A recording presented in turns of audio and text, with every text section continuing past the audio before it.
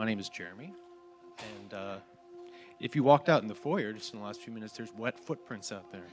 The world doesn't understand that, but that represents our hope and faith in Jesus, so praise God for that. Today's scripture is from chapter 4 in John.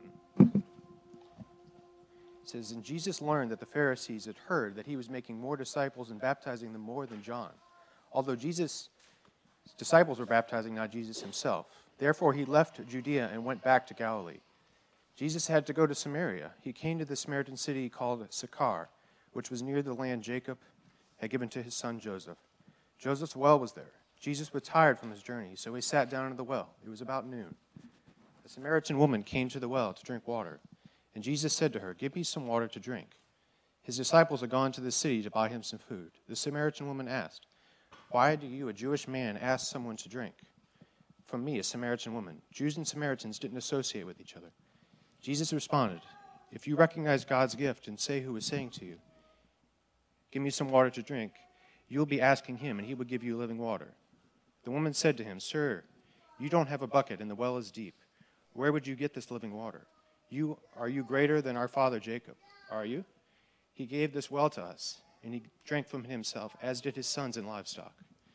Jesus answered, 'Everyone who drinks this water will be thirsty again. But whoever drinks from the water that I give him will never be thirsty again.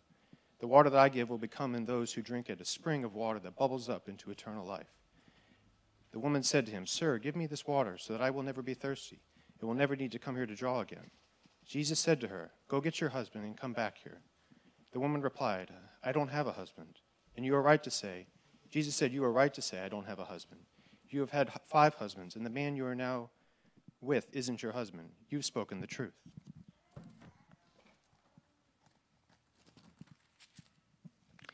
The woman said, "Sir, I see that you are a prophet. Our ancestors worshipped on this mountain, but you and your people say that it is necessary to worship in Jerusalem." Jesus said to her, "Believe me, woman, the time is coming when you and your people will worship the Father, neither on this mountain nor in Jerusalem. You and your people worship what you don't know. We worship what we know, because salvation is from the Jews. But the time is coming and is here when true worshipers will worship in spirit and truth, and the Father looks for those who worship him this way. God is spirit, and it is necessary to worship God in spirit and truth." The woman said, "I know the Messiah is coming, the one who is called the Christ. When he comes, he will teach everything to us." Jesus said to her, "I am the one who speaks with you." Just then, Jesus' disciples arrived and were shocked that he was talking with a woman. But no one asked, "What do you want?" or "Why are you talking with her?" The woman put down her water jug and went into the city. She said to the people, "Come and see a man who has told me everything I've done. Could this be the Christ?" They left the city and were on their way to see Jesus.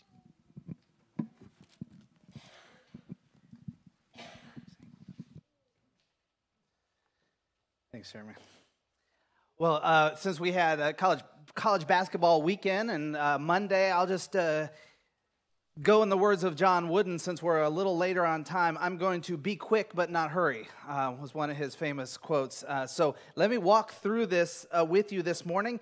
And if I choose to step over one or two things in your notes, just know in the interest of time this morning. Like I said just a while ago, if the Lord's still working on you, we'll stop the sermon right away. If you just say, "I'm ready to be baptized, I'm ready to surrender my life," and we'll just walk over here and do it. Praise team doesn't have to be on stage for all that to happen, and you just let me know, all right? So be good. Hey, let's just jump right into this passage this morning, chapter 4, and we're going to see an example from Jesus, but we're also going to see a continuation of this invitation Jesus is inviting people to, and it is new life. You've got to understand this. Jesus is not inviting people to say a prayer at one moment and then to say, "Well, I'm good to go the rest of my life." And then Jesus says that's how Christianity works. You had this one kind of emotional time where it all made sense and you said yes to Jesus and then you did nothing with it after that. That's not what Jesus is inviting people into. Jesus is inviting people into new life, something totally different. Jesus actually has kind of this audacity to think that the way you're living life outside of walking with God won't offer what life in him will actually offer. And so that's what he's inviting people to. We've seen it week after week, and we're in week 8 of this series now in John. He's going to offer this invitation to this lady as well, but also he gives us an example. Do you know why? Listen, you and I are called as Christians, if that's what you are, to offer the same new life to other people. We've got to be the ones that do it, right? It's not billboards. It's not going to be flashy movies. I know there's a lot of Christian movies. They're not going to get it done. It's you and I that share Jesus and share this new life with others. So we got an example here to follow, and we're going to kind of focus on that part of it since we've been talking about the invitation. So let's just jump right into it. Verse 1, it says, Jesus learned that the Pharisees had heard that he was making more disciples and baptizing more than John. Now, here's what's going on. If you take a look at this map real quick, the circle on the left, that is about where Jesus has been. He was in Jerusalem, and now if you look at the right side of that flat circle, that's right over at the Jordan River. That's where he was baptizing, where his disciples were baptizing in his name, right there. Jesus is gaining in popularity, more than even John the Baptist. And John the Baptist was in a lot of trouble with the religious leaders. They didn't think very highly of him. So all the more with Jesus. Also, like we just studied, Jesus had just flipped over tables in the temple. Not very well liked by the religious leaders at this point, and his following is growing. And so, it was time for him to return to Galilee, or because of this, it was very dangerous for him to be in Judea because that's where the Pharisees operated. That's where the religious leaders operated. And so, Jesus was going to head back to Galilee, which is the purple up top, which is where his home. You see the circle on the right. Normally, the route was right up the river to get there, up to the left. Now, if you were in Jerusalem, the left side of the flattened circle on the left, well, you would take straight up to the purple. Through the green would be the most direct route to go. Jewish people did not do that because they hated Samaritans. So they would go over to the river, up the river, and then to the left into Galilee if they were going that direction. Jesus could have gone either way here. He could go up the river and over, or he could go kind of over and up through Samaria. He chooses to go through Samaria. Why? Because of what we just read. He was gaining in popularity. This was a time where it was a little bit dangerous to be Jesus. It was dangerous for Jesus's followers, those people who were coming to be baptized as well. And so Jesus chooses to go through Samaria. Why? Religious leaders didn't go into Samaria. They hated Samaritans. They didn't get along at all. So their Jewish leaders didn't go up there at all, the Jewish religious leaders. And besides, Samaria, they had their own religious leaders. They didn't need the Jewish religious leaders. They had their own. So that's the context of Jesus going through Samaria. And why he's going through Samaria, here's what we learn. He has this interaction, this conversation with this lady at the well. Here's what I want you to know overall. Jesus leverages every opportunity to offer new life. Jesus is constantly looking for opportunities where he can offer new life to people. New life. It's constant. With the disciples, some of them, he walked right up to them and said, "Hey, follow me." And they're like, "Okay." And they followed him. With Nicodemus that we learned before, Nicodemus came with questions to ask. And Jesus shared at nighttime. And here we get another time. But Jesus always leverages opportunities. Listen, today, if you don't know Jesus, Jesus is trying to leverage this opportunity today that you're in church for you to know Jesus, for you to experience new life. He's always doing that with circumstances in our life. Take a look at this one. Verse 6, we learned at the end of verse 6 that it was about noontime when Jesus sat down on this journey. And then right after this lady comes to take water, to draw water from the well that Jesus was sitting next to. We fly past those things. What do we learn? Well, it was noon. You don't normally go at noon to draw the water. You need water for the whole day. So you would go in the morning. It was likely hotter than in the morning. So not the time you'd normally go. She came alone. You would never go alone. One, it wasn't safe. It offered no community as well. And so she was all alone at midday coming to the water. That tells us something about her. Likely an outcast. likely disconnected from community, which likely meant the same as what we talked about down in Judea. She was probably disconnected as well with the religious community, or deemed unclean in their view as well. And so she was alone coming. I could almost see Jesus going, well, this is interesting, when she came walking up, thinking that way, because he leverages every opportunity. So what does he do? What does Jesus do during this time? Let's just take a look at it in your sermon notes, what we can learn and the example we can follow. Here's the first thing, happens right away. Jesus opens the door through conversation. He opens this door through conversation. Take a look at it. He says in verse 7, give me some water to drink. Just simply this, hey, could I trouble you for some water in this well? Now, it's not uncommon here to ask for a drink of water, especially if you're kind of the foreigner here. And so Jesus does. But what he is doing is he's opening up a conversation with this lady. Now, she responds, why do you, a Jewish man, talk to me, a Samaritan woman? Translation, she's saying, you're talking to me? This is strange, you're talking to me? Because culturally, it just didn't quite fit that this man would be talking to this woman in this location. We'll talk more about that in just a second. Here's the first thing we need to know by example of Jesus. If you want to be like Jesus, you got to talk to people. If you have any hope of somebody knowing Jesus, you got to talk to people. You have to open up conversations and talk to people so that doors open up that you can share Jesus with them. Everybody's looking for community. Nobody wants to go to the well by themselves at noon. Everybody wants to connect. And your conversation might be the thing that does it. Listen, there's been times, even in our church, where I might have said to somebody, hey, so-and-so, I think they're new today. Do you mind going up and just connecting with them, during the service, greeting time, or activity or something, whatever. And literally, I've kind of sat back and I've watched as it doesn't happen, as we've stayed connected with our own little comfortable circle. How do we draw people into community that way?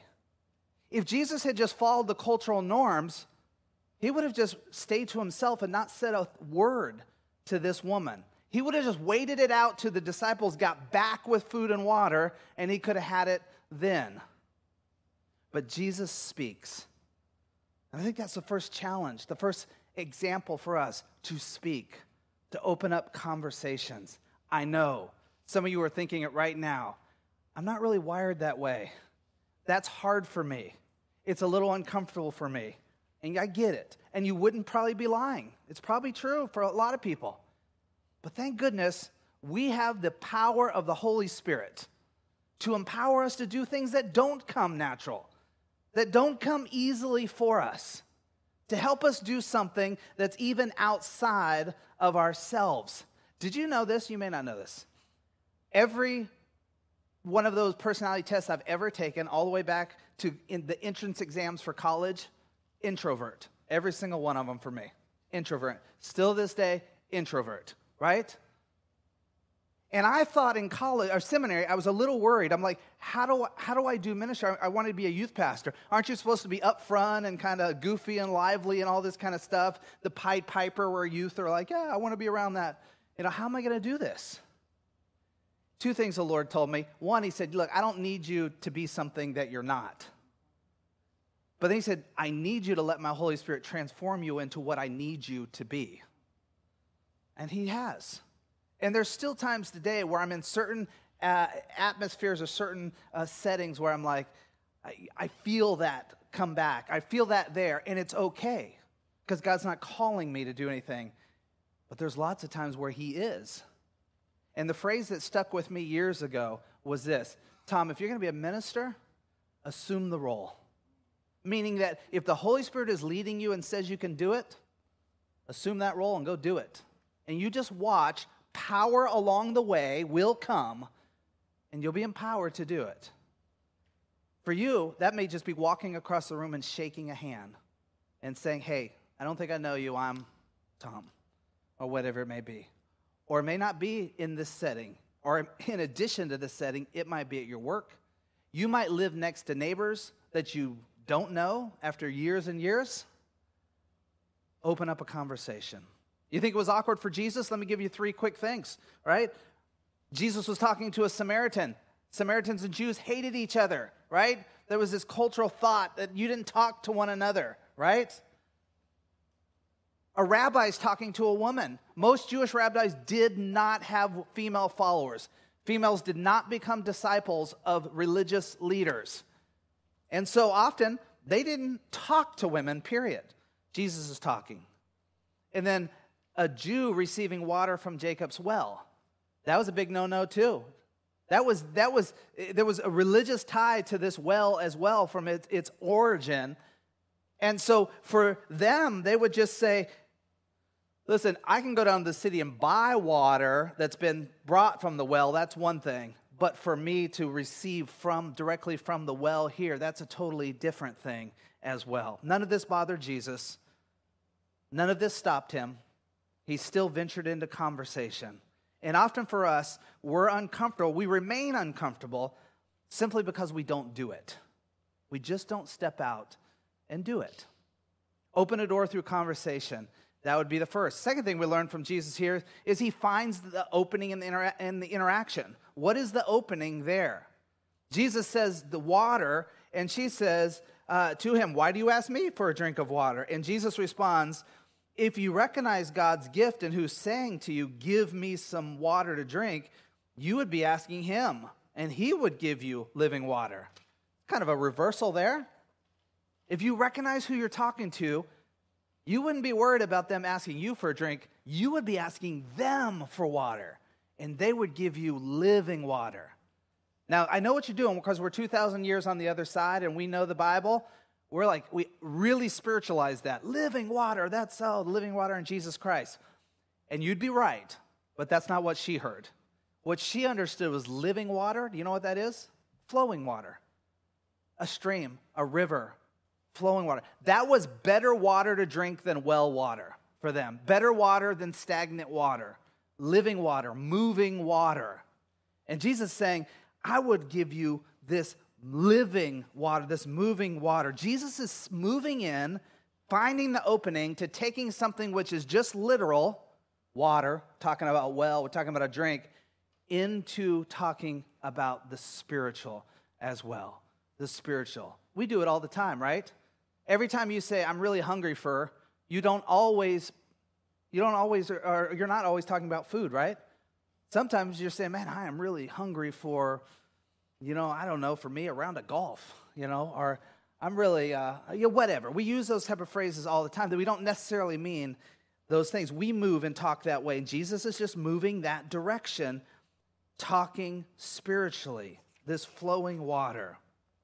And what Jesus is saying to her, and what you need to hear this morning, is that Jesus offers something better than you can get on your own.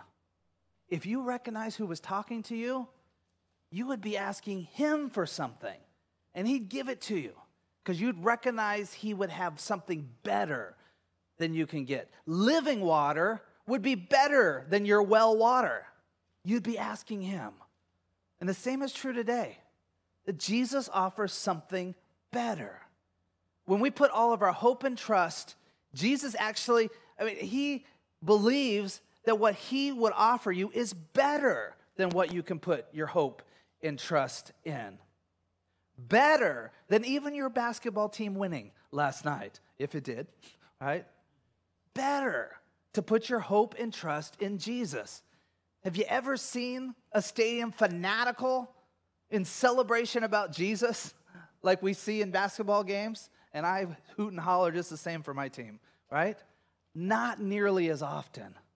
And yet Jesus steps into our context the same way and says, if you knew who you were talking to, boy, you would ask of him and he would give you something better than you've even tried to obtain for yourself. Do you believe that? Believe that? Do you believe it enough for yourself that you want to be a follower of Jesus and to ask him for that living water? Do you believe it enough that you're willing to tell somebody else about it? Or do you just hoard that to yourself? Jesus is offering this to this lady, and I think she's picking up on it. Then he starts to speak directly into the need, into her life. He says, go get your husband, right? Seems like a little abrupt change in the conversation, right? Maybe he wanted to talk to them both. Maybe he didn't want to repeat himself, right? Who knows? He knew what he was doing. Go get your husband. What does she say? I don't have a husband. You know, as if she was saying, I don't have a husband. End of that conversation, right? Let's move on. And Jesus says, not quite the end. You've had 5 husbands, and the person you're living with right now is not your husband, right? Jesus is speaking into it and saying, look, you have grabbed something that you hoped would bring life, but it didn't. Then you went to another, it didn't. 5 times. And you're trying it again, even without marriage this time. You're striving for something. And Jesus is saying, like, could you bring that? Because I think Jesus would actually say, if she had literally brought that person, like Jesus could say, what I have to offer and this, we don't have that actually play out, of course. It's interesting, I learned this week as I was researching this, and I got, are you a tangent person? You click one button, you get down the rabbit. Yeah, I get down the rabbit hole. 92% of first-time marriages, so we're talking about our younger folks, usually, 92% now are living together before they get married. The divorce rate is almost 60% among those. That baffled me, that the 8% that aren't, the divorce rate is down in the 20s. Now, you can talk to a sociologist or so, or a psychologist to know why that all plans out that way. I just really believe following God's plan has something to do with it. Jesus is speaking into that. That's not the point of this sermon, but I thought an interesting thing to see how God's plan actually plays out. She switches gears, doesn't she? She says, sir, I see you're a prophet, in verse 19. Now, I've heard this preached many times, and often I've heard them say, well, Silka, she changed the subject. She wanted to get off that, right? When he's speaking into her and convicting her, she wants to get off that. Whew, could we just talk about, say, hey, I hear you're a prophet, change the subject. Or, hey, you want to have lunch now? Or, trying to get off the subject.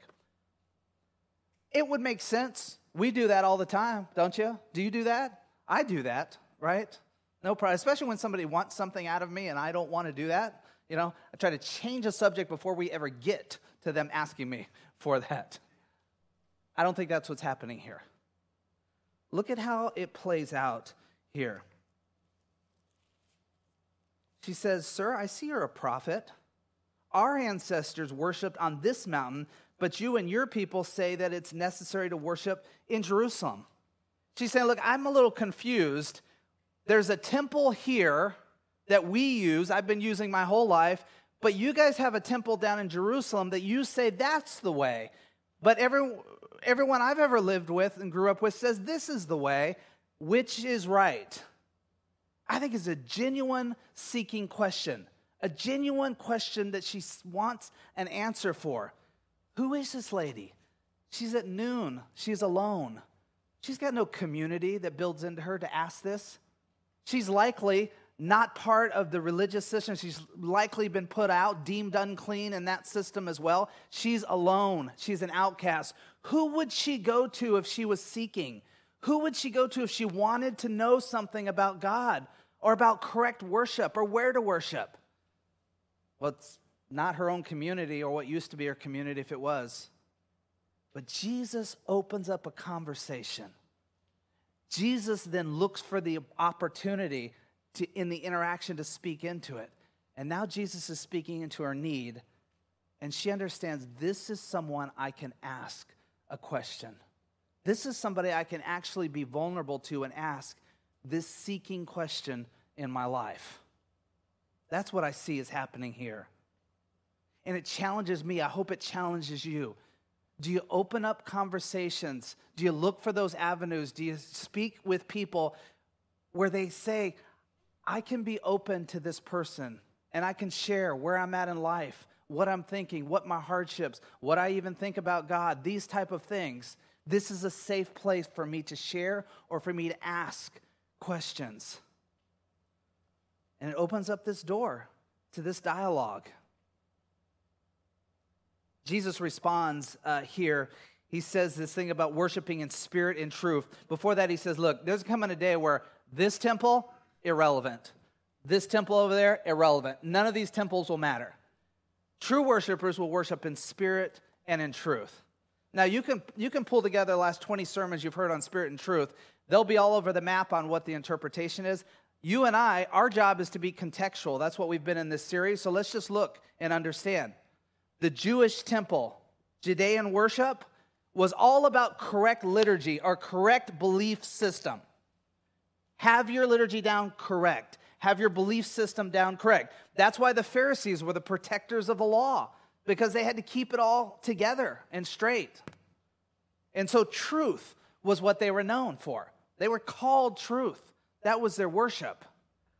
But the Samaritans, totally different. They didn't have the law the same way that they drew to, or at least they didn't lean on it the same way. They didn't even have a group of religious leaders that were tasked to be protectors of the law. It was worship through the Spirit, free expression. That was kind of what they were after. And so both of these, we think of today, we want to have the correct belief system. We want to believe the correct things about Jesus and about God, but we want the Spirit to have access in our life to send us and lead us. And these two things work together. And Jesus, that's all he's saying here. That's how we're going to worship. It won't be about a location. Just get yourself in the temple and you're going to be fine. No, it'll be about what you believe. Who you follow. Are you following the right person in Jesus? And do you allow the Spirit to lead and guide in your life fully? Finally, we find that Jesus points the way to salvation. This woman says, I know the Messiah is coming, the one who's called the Christ. When he comes, he'll teach us everything. Well, I guess we'll never know, is what she says. This temple, that temple, spirit, truth, I don't know. I guess we'll never know. And then she says, but when the Messiah comes, he'll teach us these things. We'll know these things, right? What does Jesus say? Verse 26, I am the one who speaks with you. I am. I am. Sing it all the way back to Moses. Who should I say? Remember when Moses, who should I say when I go to Pharaoh is sending you? And God says, you will say, I am. And they understood, whether they were Samaritan or Jewish, they understood, I am signified God. And so when Jesus now says, I am the one who speaks with you, he is speaking to a connection with the Father, which he understands he would be saying, I'm that Messiah. I have come now to teach you all these things. That's powerful that Jesus is saying. He's pointing the way of salvation to himself, to Jesus. And listen, we need to hear this. If Jesus is salvation, listen, then speak Jesus. You got to speak Jesus to people. Tell them about Jesus.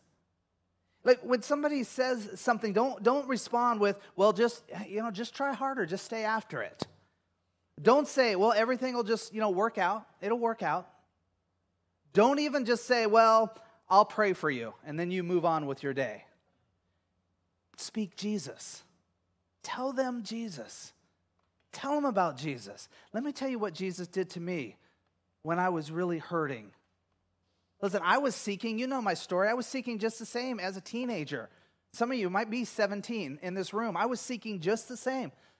Does this higher power have any purpose in my life? It seems so distant. It seems so illogical. Would it have any significance to me? You know what Jesus decided to speak into me? He spoke into that realm of logic and understanding and told me, see how these things fit so perfectly? And I was like, wow, I do see that. That was a big part of me coming to know Jesus. Listen, if Jesus is salvation, speak Jesus. Tell people about Jesus. Tell them what he has to offer. Don't give the world some cheap philosophies that float around. They may be true. Try harder at something. It may be. But it's not the way of salvation. Jesus is that way. Here's a takeaway. Here's what I want to challenge you to do this week. The Easter season is such where the door swings wide open. People talk a bit more about Jesus, about the things of the cross, about resurrection. In fact, maybe this afternoon you'll go into Harris Teeter or your local grocery store and you'll start to see like magazine covers on at the checkout lines. You know how the magazines, not as many as there used to be, but magazines there. One of them at least, probably more than one, will have a picture of Jesus on the cover. And it'll have some title like, was the resurrection real? Was it all a hoax? Or something like that. Because this is the time of year people talk about these things a bit more. But it also means their hearts can be open to knowing Jesus. And us, you and I, following the example of Jesus in this story would be a powerful way for somebody in your life to come to know Jesus. A coworker that you could never foresee, a family member you've been living with your whole life and you've almost given up hope, right? Anyone. And here's what I want you to do. Here's the action step. You've got 5 blanks in your outline this morning. My challenge is to write 5 names of people that don't know Jesus in your life, people that you have interaction with. Don't go write down some celebrities that you're never going to see. You know, you just see their movies and stuff. For this exercise, we're going to write down 5 names that you know, people in your life, family members, coworkers, people you do your hobby with, parents of your kids' baseball team, whatever. Write down 5 names. This is a season to start praying for these names. This is a season God can touch people's heart. And here's what you're going to do. The 3 things at the bottom. First thing, pray daily. Pray daily for your list. Pray every single day. Every single day. Lord, would you just touch Tony's heart today?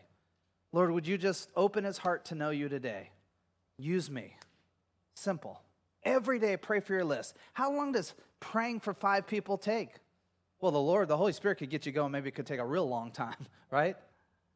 But from a logistical standpoint, you can pray in just a couple minutes for all 5 every day. Second thing is converse weekly with your list. Every week, intentionally open up a door to have conversation with your list. Sometimes that's natural. You bump into them at work, you see them wherever. But sometimes you got to be more intentional. You have to pick up the phone and call, hey, just checking in, see how things are going. Converse weekly with your list. And because it's Easter time, the third one, invite your list to Easter. This is a time where people's hearts are more open to saying yes to coming to church with you on Easter Sunday.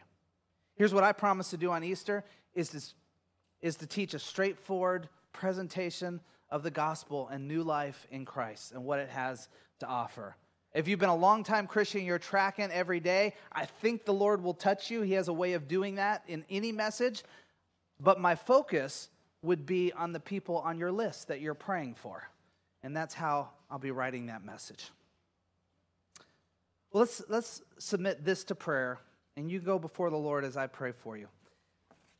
Father, thank you for your example here. Thank you, Lord, that you are showing us and teaching us new life that you have to offer and that John over and over speaks of. Now, Lord, would you call us not to be spectators, but to be participants in others knowing this new life as well. I know you're calling us. I know you're leading us. I know you're prompting us, which really leads it down to, would you make us be obedient to you in this, that we might see fruit, even small fruit, and be energized by what you can do through us, that we would then be transformed to find the joy in doing it all the time. We pray in your Son's name. Amen.